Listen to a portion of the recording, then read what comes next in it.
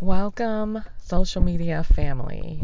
My name is Tracy Walker, and this is my first podcast. So I'm excited about sharing some of the things that I've learned, some of the things that I've healed from, and just sharing information about myself within this podcast.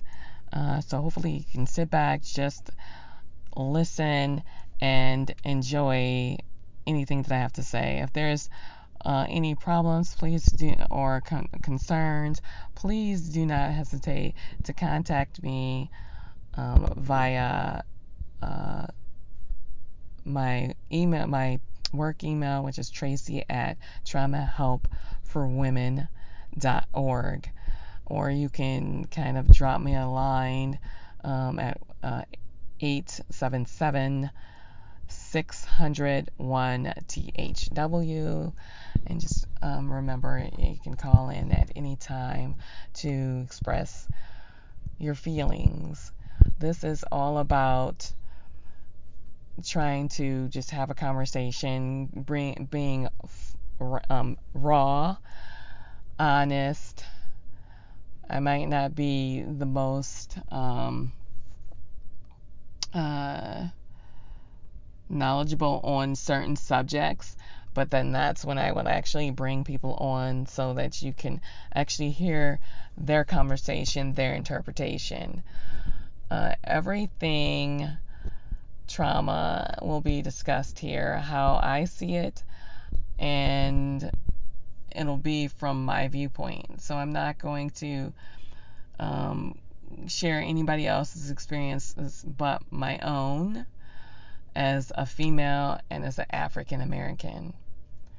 I thought it important to come to you guys with the first podcast to share with you my experiences growing up and how trauma has affected me coming straight out of the womb and coming into a world where everything around me is a vibe that's been, or a shame, or somebody else's thoughts that have been placed on me, because I had no thoughts. I didn't know negative. I didn't know positive. The vibrations of the world were compounded on me the minute I actually came out of the womb. Maybe even before then, with my the trauma that my mom experienced through her generational family, from coming over to the U.S. On slave ships, and until today we're talking about trauma that we're still trying to heal from. So let me just go back, and I just want to warn you that some of the things are hard to hear, but they need to be said, because if they're not said, or you don't know about them, then basically it didn't happen in your eyes. So I needed to make sure that people know that these things are happening. They happen to the best of us, the worst of us. It doesn't even matter who it is. Trauma is going to hit knock us over the head with some way. There's always some way that we actually need to deal with trauma, whether it's in our school systems, being bullied, or whether we've been spanked as a child, or whether we get into a car accident. It's just no way to actually get through that, and the only way to help us recover is through support systems.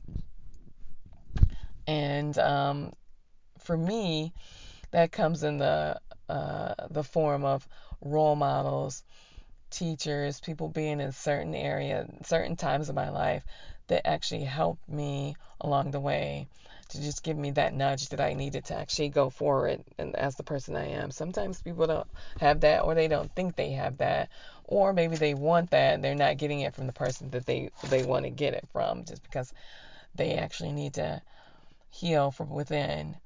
I think everything starts with self-love.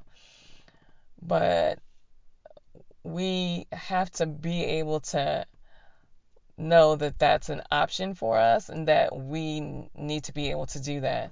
Because even in the womb, it's not that we're getting self-love, it's we have to receive it, and then we can interpret it and in turn internalize it and be able to model it for ourselves. And I think that's where the disconnect is. But for me, I'm coming to you kind of raw, out of different abuses, and I didn't realize that the trauma that I needed to heal from was affecting every aspect of my life, from the age of awareness until now. So it's like I have to continually take a walk, through my battlefield, and make sure that have the support systems in place, um, following positive people, making sure that I am projecting positive and uh, speaking, in such a matter where everything that I do is, not in a negative light, but more in a positive light. And my vibration also is spilling that off. So where, just in being happy, everything is really choices that we actually have to make, um, when we're aware that, that we're the only person that can do that. We're the only person that can make us happy. But we don't know that because most of the time, the trauma that's happened to us, or the shame that has been placed on us from society, makes us who we are today. And so now we have to kind of educate ourselves to know that and go deep within our own self to be like, hey, I don't need anybody else's shame. I can heal myself, or with the assistance of someone. Specifically, if people have like, things that are really wrong that go out of the realm of, um, our own self worth, but just more chemical imbalances or physical ailments that may also be a barrier. We still have to be able to recognize that, yeah, just because it's, a barrier, what can support me through my own journey. So that's everybody else. That's everyone. So back to me and my journey, and what made me who I am today and how I got here. So when, as you know, or maybe you don't know, um, I had a history uh, of abuse in my family, and I was molested and sexually assaulted when I was growing up in my household by a man that my mom brought into the house. I do not fault her for anything. She is only going by what she knew at the time. And the same with me. You can only know what you know until you know. And then when you know, you need to do better. I think that was a quote by Maya Angelou. So for me, in my awareness, once I actually started to become aware, then I realized that I needed, and this is part of my slogan, to, once I knew that I had a choice, I could take my choice back and start choosing correctly. And so growing up, the molestation had affected me, and I didn't realize it. I just kind of like tried to push it away, and that's what a lot of us do. We just want to push it away. But let me go back to me, and I'm not saying it's everyone. I'm just going, going by what I see, and I can only go and speak to my accounts. So let me go back to me. So I pushed it away and thought that I would actually, forget about it and move on with my life. But in doing that, I found out that really it still was affecting me. It was haunting me. It was haunting me in my sleep. It was haunting the way I did stuff. It was haunting me in the choices that I actually made in my life. And I was manifesting what I knew in my childhood in my actual adult life. So I needed to be able to first recognize and be aware and be conscious of it. And once I was actually conscious that I was doing this, then I can start making changes.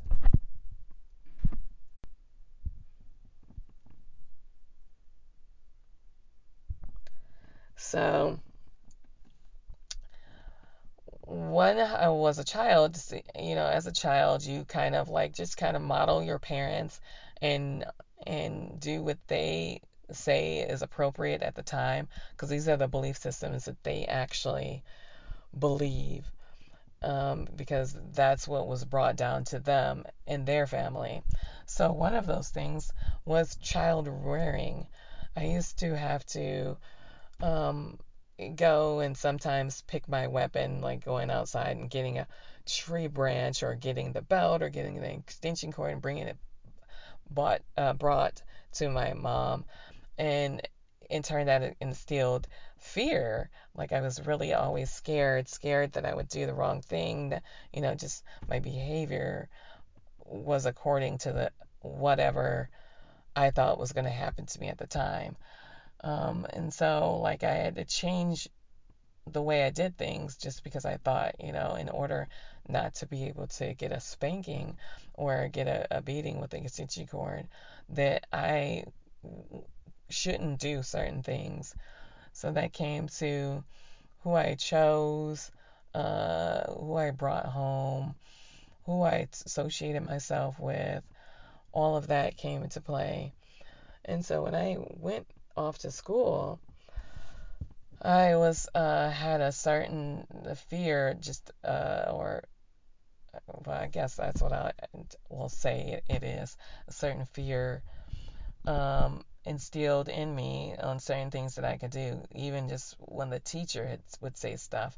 I remember losing my barrette in my hair and staying after school and searching up and down the hallways and frantically asking teachers if they seen a barrette in my hair, because when I went home, I knew I was going to get a spanking because I didn't have the barrette in my hair. So these were things that I actually grew up with. Like I said, I don't, you know, blame anyone. I don't blame myself. I don't blame how I was raised. This is just what happened, and this is what my mom knew, and that's now what I've come to realize as an adult. So, I've, changed certain behaviors to recognize that these are my, now I have my own choices and my own belief systems, and I don't have to live the way I did as a child. So going on and moving on, as I got older, um, I it invited certain things to happen to me that shouldn't have happened to me because of things that or voices that I wasn't able to use for myself. Like one was being able to speak up for the things that were happening to me, and so that in turn invited um, uh, my mom's partner to take advantage of me, to do certain acts to him when I was really young, and also to get touched in a way where that wasn't appropriate. And even when I spoke these things to my mom, she would say, like, oh, I'll leave if it happens again. And it did. And then it came a point where my mom was like, well, if you don't like what's going on in the house, you can leave. Well, where was I going to go growing up in an inner city filled with crime and corruption at the time? um, what was happening on the outside was just far more worse than was happening on the inside. Well, this was my belief as a child. And so I didn't want to leave my house to something that I didn't know that, or another family that could possibly be worse.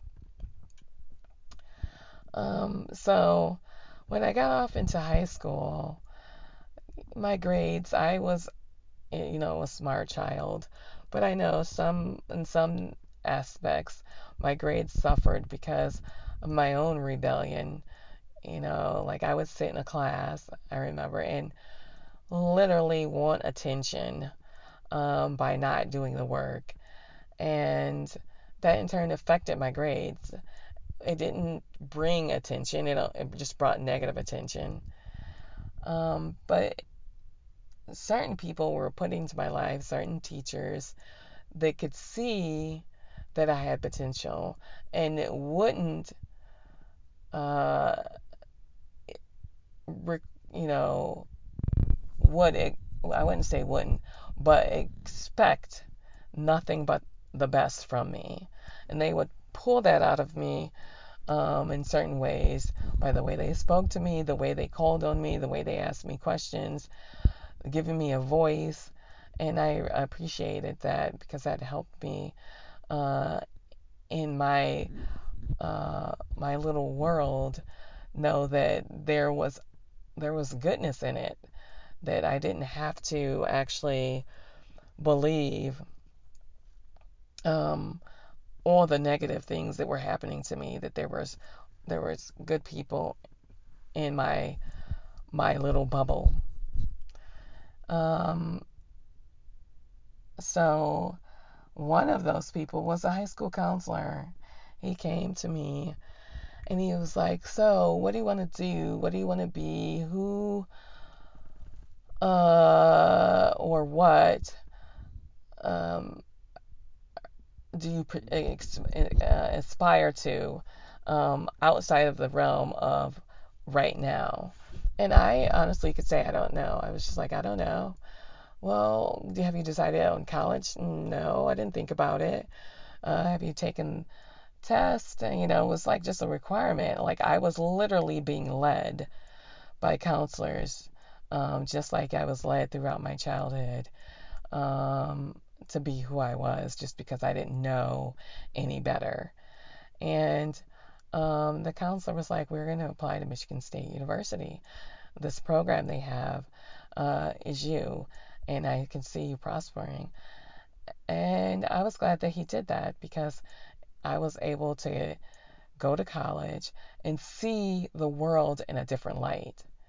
And sometimes you don't get that when you're already in a place where you in this bubble that has never popped, that is full of shame and negative.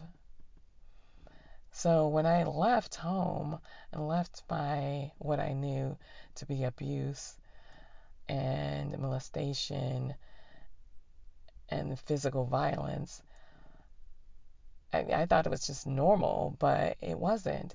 I saw a different way of living, and I knew that I needed more and I wanted more. But I didn't realize that I needed to heal, there was other things, there was other issues, there was trauma that needed to be healed. Just like any physical wound that needs to be healed, you also need to be healed mentally. And I didn't realize that through my walk and through my journey that was a thing, because in my world that wasn't a thing. We didn't go and see counselors uh, and heal internally. And I wouldn't say that that wasn't a thing in the African American community. That was just what was acknowledged, a learned behavior from the trauma that we experienced as a community. So it, it's not a stereotype, it's more of a learned behavior from what was handed down through generations of people who were oppressed. So now, in this day of age, that's what we see. We see people now coming forward because people are, by being inside, and I'm kind of detouring a little bit from my history to just show what's happening now, that there are people healing from their traumas because they're now being able to see that they're being allowed to heal. And so you see people coming forward with their stories of horrific traumas that people weren't allowed to share because it was being suppressed by the outside world. But when you're forced to kind of be in and take a look at yourself, you start to see things that really needed, that you can really heal from. I'm just saying, it might not happen to all of us, but it happened to me a while back. And so this is what I'm recognizing in the world of COVID. Now back to me. So, in college, when, you know, I know I had the smarts to be there, but mentally I was still suffering. I was suffering in my relationships and my boyfriends. I would, you know, tell them like my history, like almost like giving them my trauma and like handing it over to them, something that they're not equipped to handle, just so like somebody can share with me and support me. That was almost like what I was doing. And that wasn't what I should have been doing. I guess you could call that a codependency. Um, so I still needed to heal. So it was still affecting me. So I was able to graduate, even though I could have graduated better. What I needed to heal from affected my classwork, affected the things that I did um, uh, in my social or relationships with other individuals. It just affected me. So went in time and trying to get a job, thinking I do it all. Because that's what we did when we were young adults. We've been educated. We still need to grow, but we still think that we're at that point now where like, okay, we've got it. At least this was my experience. Like I got it. But I didn't have it because I knew that I did want to go home, but I didn't have the job that I wanted. So one of my dating relationships, I went out with someone who actually was in the military, and I had a couple family members to join the military. So I, in turn, went to a recruiter and said, well, maybe this is where I need to be. And I joined the military, joined the Navy. And in turn, the Navy gave me security, it gave me a job. It was my support system, the support that I needed. But I still hadn't healed from my trauma. So I brought my trauma along with me into the military. Um, and in the military, uh, they taught me a lot of different things.